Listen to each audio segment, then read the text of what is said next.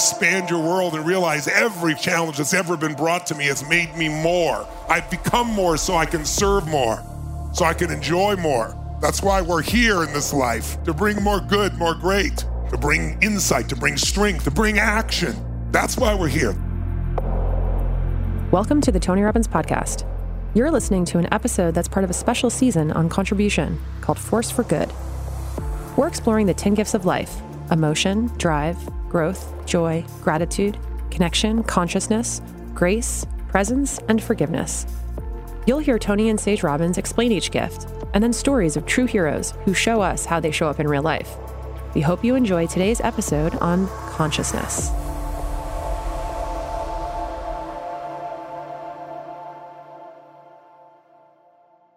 As human beings, we're unique in the animal world. We have the gift of expanding consciousness. We have the ability to build caring relationships with others, even with those we don't know. Consciousness means caring and awareness. It means we care about ourselves, others in our lives, others in the world, and even about the world itself. And consciousness can be cultivated as we work to get out of our own minds and into an awareness that all of us are connected. In today's episode, you're going to hear Tony break down the 4 levels of human consciousness: egocentric, ethnocentric, world-centric, and ultimately, spirit consciousness. And you'll hear from Sage Robbins as she shares how her own consciousness has transformed over time. Welcome back, dear friend, and happy holidays. Today we're going to talk about an invisible force that controls the quality of everything in your life. And yet, when we say the words, it may sound esoteric. The power of consciousness. What the heck does that mean? Well, first of all, I hate to even use the word very often because so many people throw the word around as a tool for significance. I'm so conscious, you're not conscious. We live in a world where people are constantly evaluating other people's level of consciousness and scoring brownie points by saying that they know more, act more. That's not consciousness. Let me give you a simple definition that can help you understand the power it has in your life. Consciousness is really how much you care. Consciousness comes from inside, not outside. And when we care at the deepest level, we channel the best part of our soul and our spirit. In the holidays, a lot of people go unconscious. What that means is we just get habitual. Scientists have shown us that about 45% of what we do is habitual. And the great thing about habits, automatic pilot, is you don't have to think. So it gives you a lot of certainty. Right? You don't have to think about it. You know what to do. But the bad part about it is it makes you unconscious. It makes you like a robot. It makes you unable to experience the deep joy and the fulfillment and the experience of life that's becoming new every moment. Just to give you a frame, you could think of consciousness in 4 levels, and they're part of how we evolve. And not all of us evolve completely. And this is not a measurement for anybody else. It's a measurement for ourselves. Because the more conscious we are is really just a measure of how much more we care. Egocentric consciousness is the first level. That's when you care about who? The big me, right? And we live in a culture that's about me so often. And the problem is life's not about me, it's about we. You know, we as human beings can't make it on our own. We think we're all islands. We have our own capacity. We're in control, and we're not. We can shape things. We can influence things. We can certainly influence and control our thoughts and our meanings. But when we're focused on ourselves, we usually suffer. And guess what? We all start egocentric. Babies are egocentric.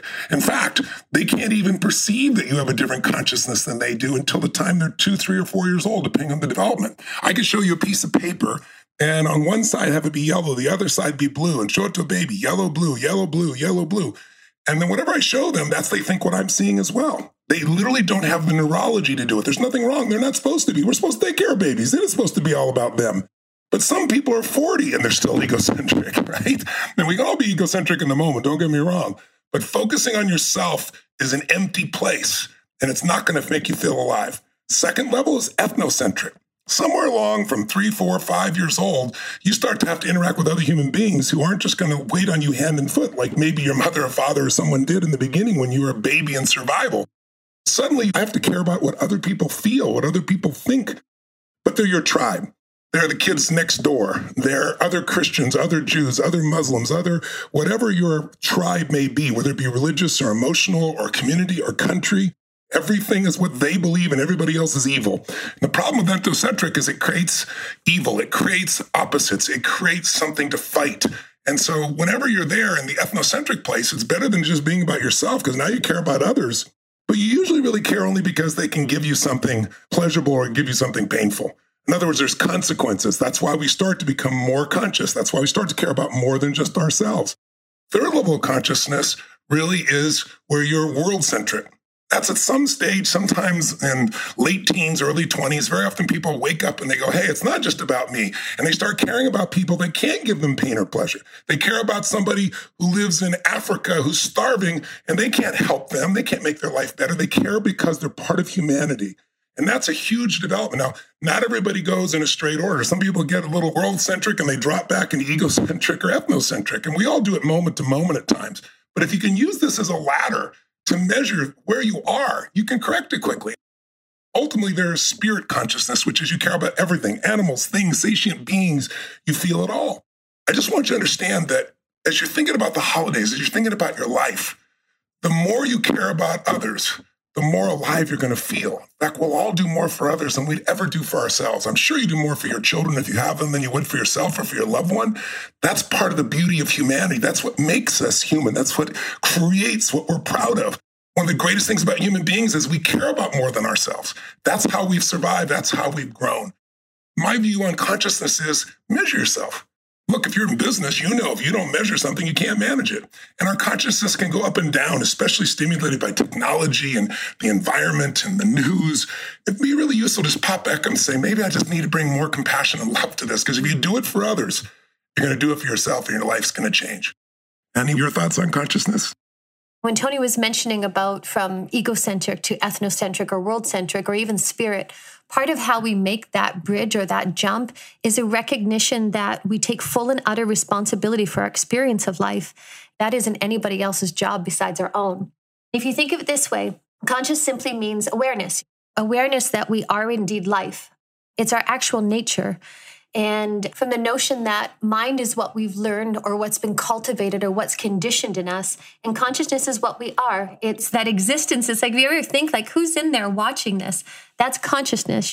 Consciousness expands by how we live and by having an awareness and cultivating that by a daily practice, whether that be through the path of inquiry, through the path of mindfulness, through the path of prayer.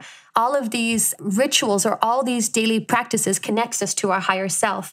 Meditation, it connects us to our true nature. So condition the notion of mind to be used as a tool, and consciousness is a notion to be experienced. I can say in my own life, if I'm judging others or blaming somebody, I miss that fuller, broader picture of life, the fuller perspective. And when I bring awareness to the moment and I drop my internal blaming or external blaming on somebody else or judging them, consciousness expands. It invokes more understanding, more compassion, more connectivity, and therefore we have more intimacy with the moment and more intimacy with those that we love.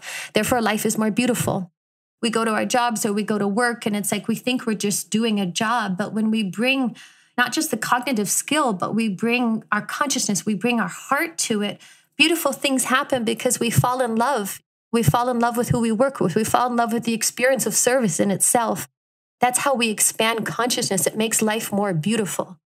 Life certainly does indeed have its challenges, or what most of us would consider problems. But when we expand our awareness beyond the problem itself, we have the gift of seeing a higher truth, the higher truth that we're all here to evolve. And no matter what our life stimulus, what our life experience, it's been painful or otherwise, if we're born and we're human, we're going to know pain at times. It might look different. It might sound different. It might be a different narrative, but we've all experienced pain, and that pain is a catalyst for us to evolve.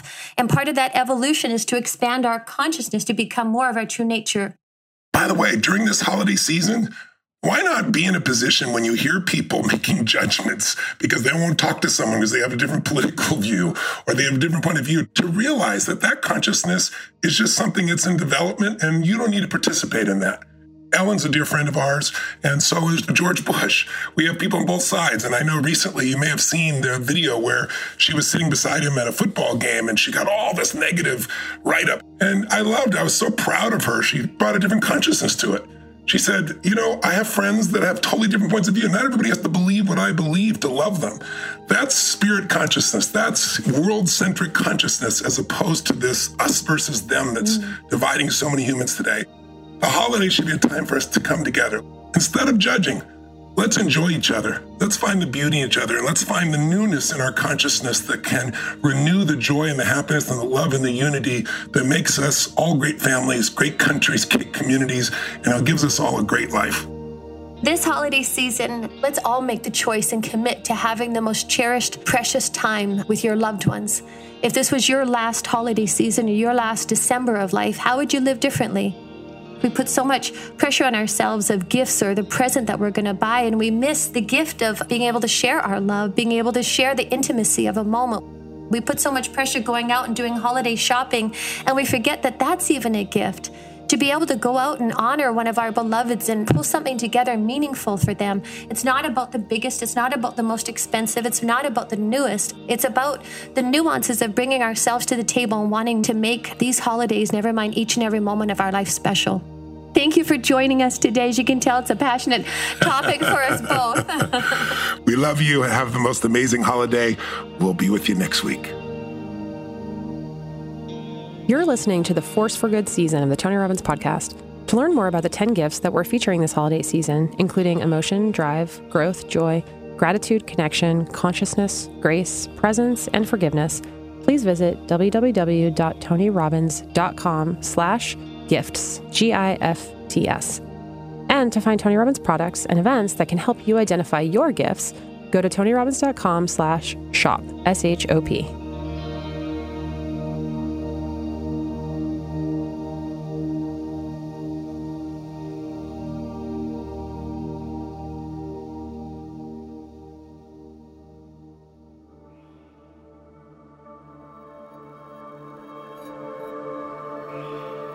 Everything is about regeneration. And it's not just about regeneration of the food or regeneration, of the trees or whatever it is that they need in that moment. It's literally about regeneration, I think, of the soul, because to do harm to somebody else or something else ultimately would do harm to you.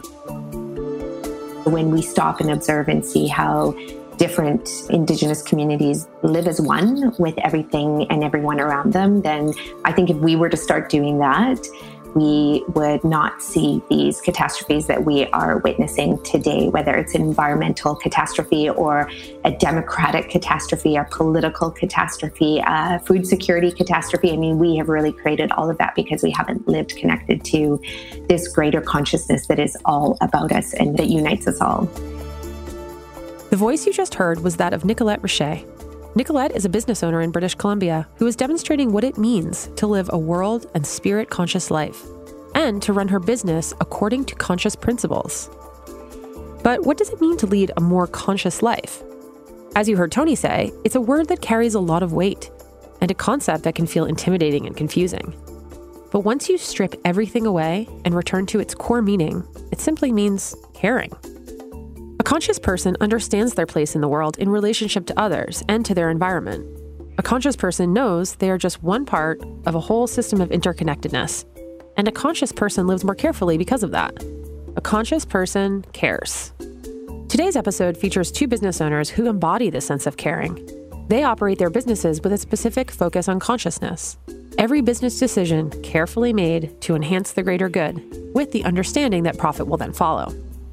As you hear these stories, consider the ways that you are connected to those around you, to your family, your community, the people you work with, the country you live in, its culture, and how you're connected to your ancestors and your natural environment. Explore and expand your own gift of consciousness. When you think about consciousness, Walmart probably doesn't come to mind. But that's exactly where our first guest story begins. Andy Rubin's career was changed forever when he got the opportunity to start a sustainability program at Walmart, of all places. What he learned in his time there would be the seeds of an entire movement of change toward a more conscious consumer future. Andy is the founder of Yurtle, a service that helps other companies implement re-commerce into their current business models. Andy's entire career has been focused on sustainability, on caring for our planet and for the people who inhabit it. And in doing so, Andy is supporting a collective rise in consciousness. Here's Andy. When I joined Walmart originally, I was running global strategy. I got to start sustainability at that company, and it is something that changed my whole career. I really came to appreciate how much work there is to be done in terms of more sustainable ways of operating. Out of sustainability, I became obsessed with products because I quickly realized inside Walmart that no matter what the trucks were like or the stores, it was the stuff that we make that really mattered. That's where the footprint was, specifically agriculture. So I went from sustainability to operating one of the largest P&Ls that Walmart had, which is private brands. And my thought was, if I can write this massive check, we can change the way that these things are made. And the reality of that was often 2 steps forward, sometimes 3 steps backward. An example is we would dematerialize a plastic fork by removing 13% of the resin, but then we'd end up selling 50% more because the price had just come down. And so as an example where with best of intent, we couldn't actually solve the challenge we were having by simply making 100 billion items a year less bad. We had to figure out different models of operating. With this revelation, Andy went on to found his company, Yurtle, to create a different type of consumer model. Shortly after I went to start Yurtle, in order to create a more circular model of how we get more out of the items that we make, more nights per tent, more ski trips per jacket. How do we see the whole world in the use we get of these beautiful items? And in such, how do we get more experience and more utilization of these with less production? And that's what I'm still focused on today. What we do as Yurtle is we're a white label provider that does the back end of this. So as a brand or retailer, you do not have to overnight become an expert in single SKU logistics. We do all the operations. We do all the technology. We do all the program management. So we provide the capabilities for brands and retailers who realize how important this is and how strategic it is to have a program up and running in a few months to serve customers in the way they want to be served. I think anyone who is in the consumer or retail space who spends time in there realizes that the current metrics of retailers is sales. And what you realize is that metric is an obvious metric, right? How many new things you can make and sell. But you realize that there's a disconnect between sales and actually serving customers. And that what a customer is looking for is the use of a product, not necessarily to buy a new one.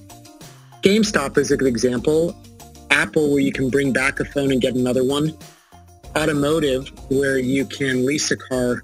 There are different models that are out there. And increasingly, as retailers, would be forced to grapple with how we don't just measure ourselves by how much we sell, but we measure ourselves by the use of the item for what you're trying to get out of it. In the world that we are living in, we are wearing items fewer times, and our closets are getting bigger. And that's ultimately a super expensive model. And so even back when I was running strategy for Walmart, you realize that there would be a shift. And the current model we're operating in is really a post-World War II model. And it's an S-curve, and we're going to hit the end of that S-curve. And the next curve that's going to pick up is retailers focusing in a more customer-centric way to help us get fewer, better things and more access of these things. And that retailers would ultimately succeed by those models, not just sales alone. As this shift begins to take hold, there is also a shift in the way consumers experience status and craft their individual identities. Post-World War II, the desire and the status symbol on being able to acquire things and afford things, global economies of scale, advertising, inexpensive credit, they have all supported this identity in this way. And where we have ended up is things that used to be so coveted, the access has gotten far greater. And that's a benefit to society, the fact that we can now have the things that people 20, 30 years ago would have just dreamed of having access to. That access has gotten so great that the millennials that shop the brands that we support, they're no longer building their status on having an accumulation of a bunch of things because things are easier to get than ever. Their status is much more built on the hunt, right? And finding the rare pair of sneakers or the aspirational sweater that was one of one, right? And it's typically been worn before. And they found it, and it's a beautiful item. It's well made. And that appreciation of the hunt is changing where status is coming from. We're not trying to create a desire for a different model. Customers are doing this in droves because it is simply better. It's a better way to experience higher quality, better brands. And we love that. The benefit of that is not only that we can experience these products, but there's more of a flow of those products. So we don't need to amass them in our closets. And the effect of that is that we need fewer things. Traditionally, we make two beautiful items and we think they have the same footprint, but one of them sits in a closet never worn, and one is passed on to 3 different people and worn constantly. Those two items do not have the same footprint. We've never had the tools and the models to get more use out of the things that we've made. And as we do, we all end up affording higher quality things, and we need fewer of them. And the brands that produce those well-crafted, very intentional pieces win, and the brands that produce very inexpensive things start to appear more expensive and less desirable. And if you're a business owner, this consumer shift has massive implications for your future success. If you are running or in the leadership of a brand or a multi-brand retailer, if you are not in this business of being able to take back or buy back these items when we're done with them and resell these items, you're going to lose your customer. Because just like e-commerce or any other shift, the customer is doing this. It's a $24 billion business right now as an industry, going to $51 billion in the next 5 years. And so if you are not in this, you will lose your customer. Andy has seen this model work time and time again for the consumer, for business, and for the environment. A more conscious model of consumption is better for everyone. What's allowing that to happen are these new models and new businesses like The Real and Rent the Runway that provide access through a secondary market to higher end items that allow us to move into these items and have a much lower cost for better quality. A good example, I've got 2 kids. I've got a 12-year-old and a 15-year-old. And we typically would buy winter jackets for them from Costco or Target, like many parents do. And once Patagonia launched their used program on Patagonia.com, we bought them both used jackets. At the end of the year, when they were both done with their size, we walked back into a Patagonia store with both jackets. We got a gift card for both jackets. It was worth a good deal of a percentage of what we paid for it, and we bought the next season. And if you look at the cost of that year of use of that jacket, my kids both wear Patagonia right now for half the cost we were paying every year for a Target or Costco jacket. So the net result of that shift is that my kids get to wear better quality jackets. There are fewer jackets made.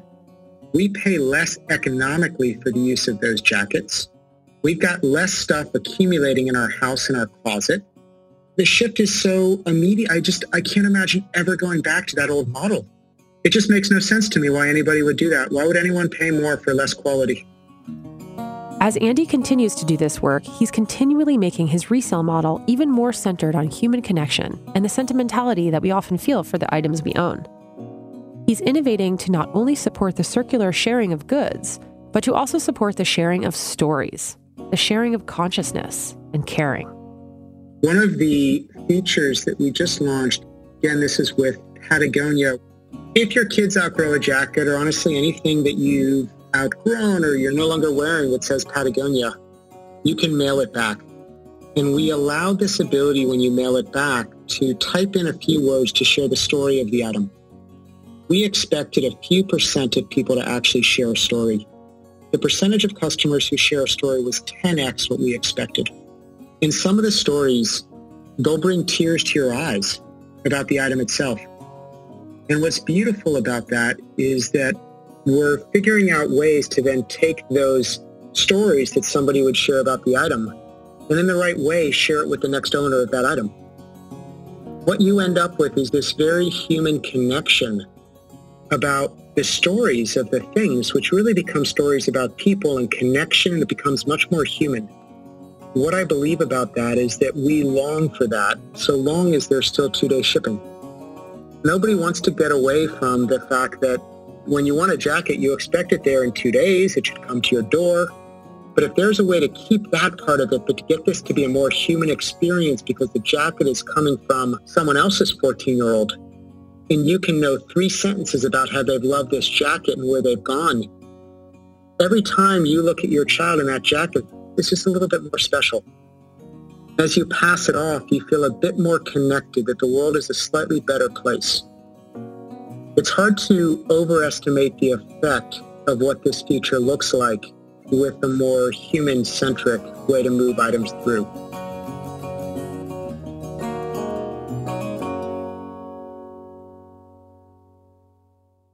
Nicolette Richet is on a mission to help people with chronic diseases use food as medicine and heal their bodies. She looks to her grandmother, who lived in a small village in Malawi, and to the First Nations of her home in Canada for the inspiration and deep conscious knowledge to carry out her vision for a healthier future. Through her nutritional coaching business, her chain of organic cafes, and her community outreach efforts, Nicolette is helping people get back to the diets of their ancestors in order to live stronger, more vibrant lives today.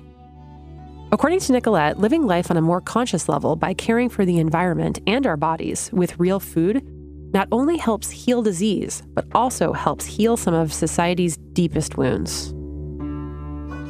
We'll never be able to undo the damage that we collectively have caused Indigenous Aboriginal communities, First Nations communities around the world, but maybe we can reconcile all the differences and find a collective consciousness to move forward from. But really a lot of the learning that's really going to save our planet, save our communities, I truly believe comes from First Nations communities, because they know no matter what, we are all connected, even if you're not an Indigenous member, born and raised in that band or that nation or that tribe.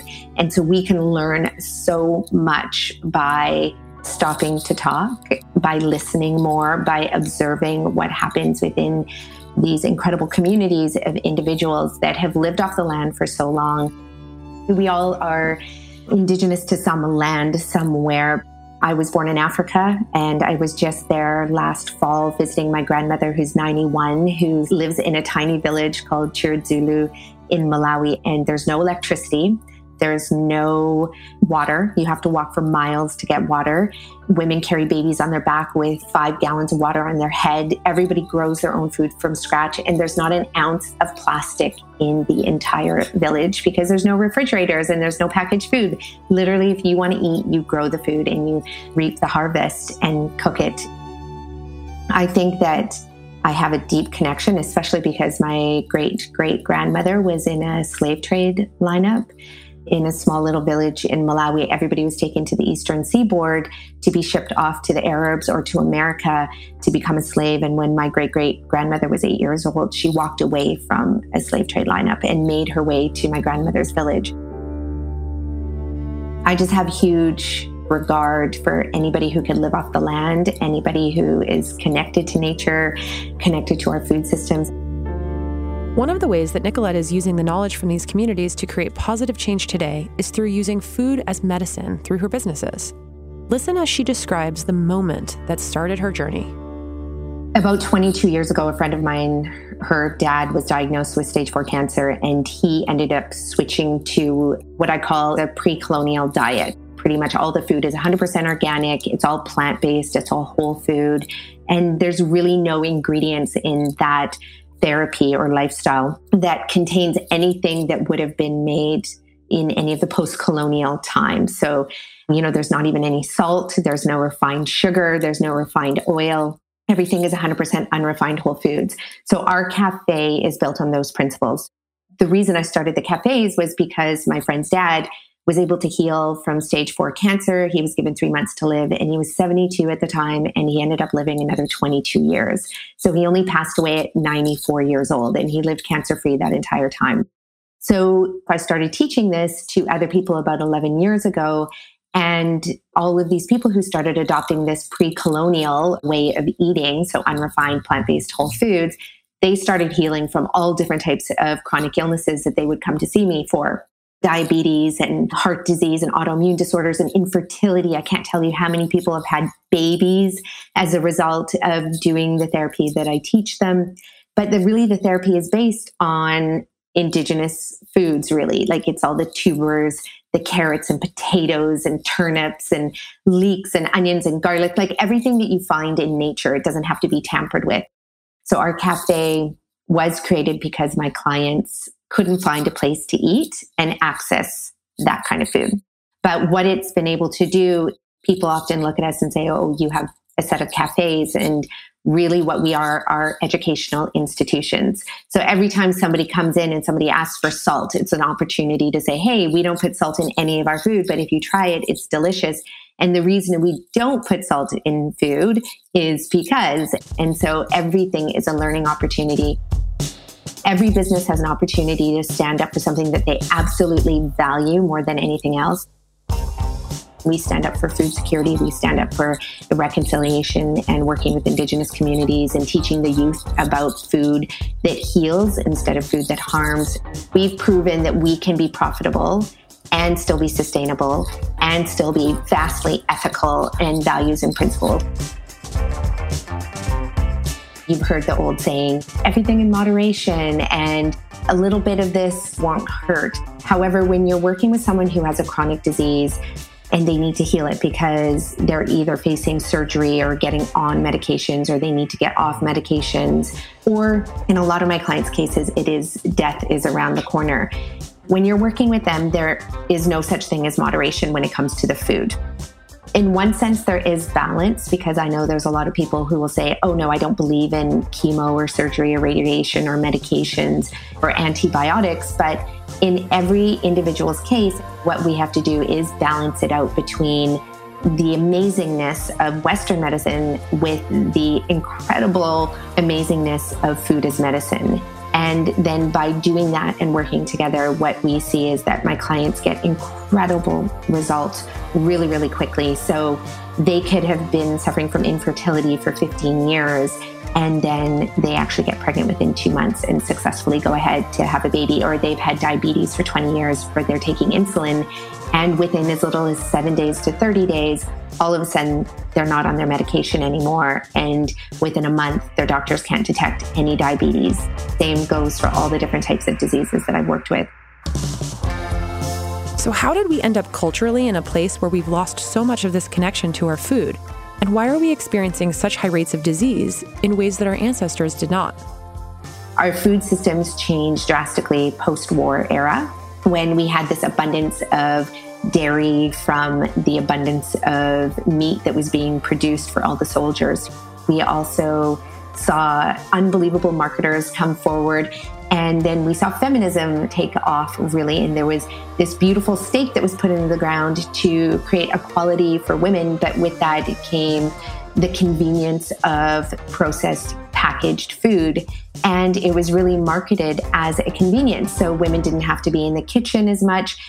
A lot of us still can remember our grandmothers, or maybe our great-grandmothers, who almost never took off an apron, and who probably always had some dirt on the apron from having gone out to the garden and picked a carrot and brushed it off on the apron and then handed it out to the kids or the grandkids. And, that was the way it was, where women really spent a good majority of their time gathering food, cooking food, preparing food.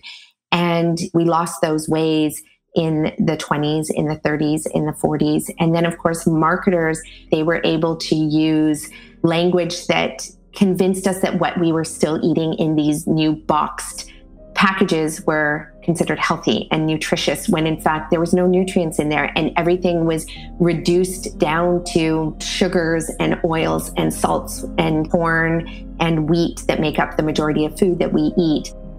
People then were born into that era where they never saw their grandmothers or their mothers with a garden. They never saw where food came from. And we just moved drastically away from sustenance living that really humans had known for millions and millions of years. Nicolette goes on to recognize that this is a cycle of misinformation and disinformation that's already set in motion. Kids aren't taught about real nutrition in schools in a way that truly empowers them to lead their healthiest lives. This lack of education around nutrition, combined with the way that economic forces have influenced the food on our plate today, has resulted in what some might call a wellness drought. As a result, people are getting very, very sick. These are the people that Nicolette works with most often. People who have been given a death sentence or a life-altering diagnosis. But what about people who don't have a chronic disease, who haven't hit rock bottom yet? How does Nicolette reach and impact those who may be able to prevent disease before it takes root? I'm not in the business of disease prevention, and that's because most people will not make these kinds of lifestyle changes. So I only work with people who come to me and they have a diagnosed condition and they're ready to make the change. And then they'll implement these lifestyle changes. They love them. They're like, oh my gosh, I didn't realize all of these foods could be so delicious and satisfying. Their sugar cravings eliminate, their salt cravings are eliminated. And they love this new life and this new body and this new vast amounts of energy that they're creating in their body. So it's actually by my clients making the changes that we get to influence their extended families, because their children see what they're doing, their partners see what they're doing, their neighbors see what they're doing. And then usually what happens for every client that I help, there's usually 10 people that call and say, hey, can you teach me what you taught my mom or my dad or sister or brother? So there's this ripple effect that gets created. With these programs, Nicolette is able to share the wisdom and consciousness of returning to a pre-colonial diet, an indigenous diet, with thousands of people. But you don't have to wait for a disease to strike to get started. Nicolette shares how you can start making healthy shifts right now with a challenge. If you want to see the effect of food on your health, when you go into a grocery store, don't buy anything that has a label on it. We know for a lot of people that's going to be challenging because the only place they're going to end up is the produce section and the bulk section. So they're going to end up with all of these ingredients that they may never have prepared before in their life. And so they're going to go home with all of these ingredients and they're not going to know what to do with it. Simply get yourself one cookbook that inspires you. That's all you need. You don't need 50 cookbooks. You just need one. Highlight the 7 pages that you love and just make those recipes every single day until you develop the cooking habits and the lifestyle habits and the shopping habits and the eating habits. In the beginning, it's going to be hard, but after 3 weeks of preparing your own food using these great recipes, what you're going to find is your taste buds are going to change. Everything after that will taste so salty if you buy anything that's packaged or processed or refined. And so you're going to have an aversion to this like really, really salty and really, really sweet food naturally. And so then once your taste buds are hijacked for these beautiful, delicious flavors, all you're going to crave is really clean, healthy, real foods. Your energy levels are going to go through the roof. You're going to have so much energy, you won't know what to do with it. You'll be able to think clearly. You're going to have better ideas. You're going to perform better at work. You're going to perform better in bed. You're going to perform better as a parent. So in the beginning, really just keep it super simple and don't buy anything that has a label, and find one cookbook that you love. As Tony Robbins says, every single moment of your life is defined by one key decision that you make. So make the decision that you're just going to try and test it and see what it's like to eat real food for a week or for a day or for a meal, and make that decision, because at the end of the day, someone's always watching you. And in a lot of cases, it's children that are watching you purchase food and watching you make food. And you have an amazing opportunity to influence the people around you and teach them how to eat real food now, so that they're not going to be plagued with the chronic diseases that are plaguing our society currently. And if you are faced with a chronic disease, or your children have a chronic disease, then you can take action today with that one key decision to just try eating differently. And you can turn their health around and create an amazing future for them and for yourself.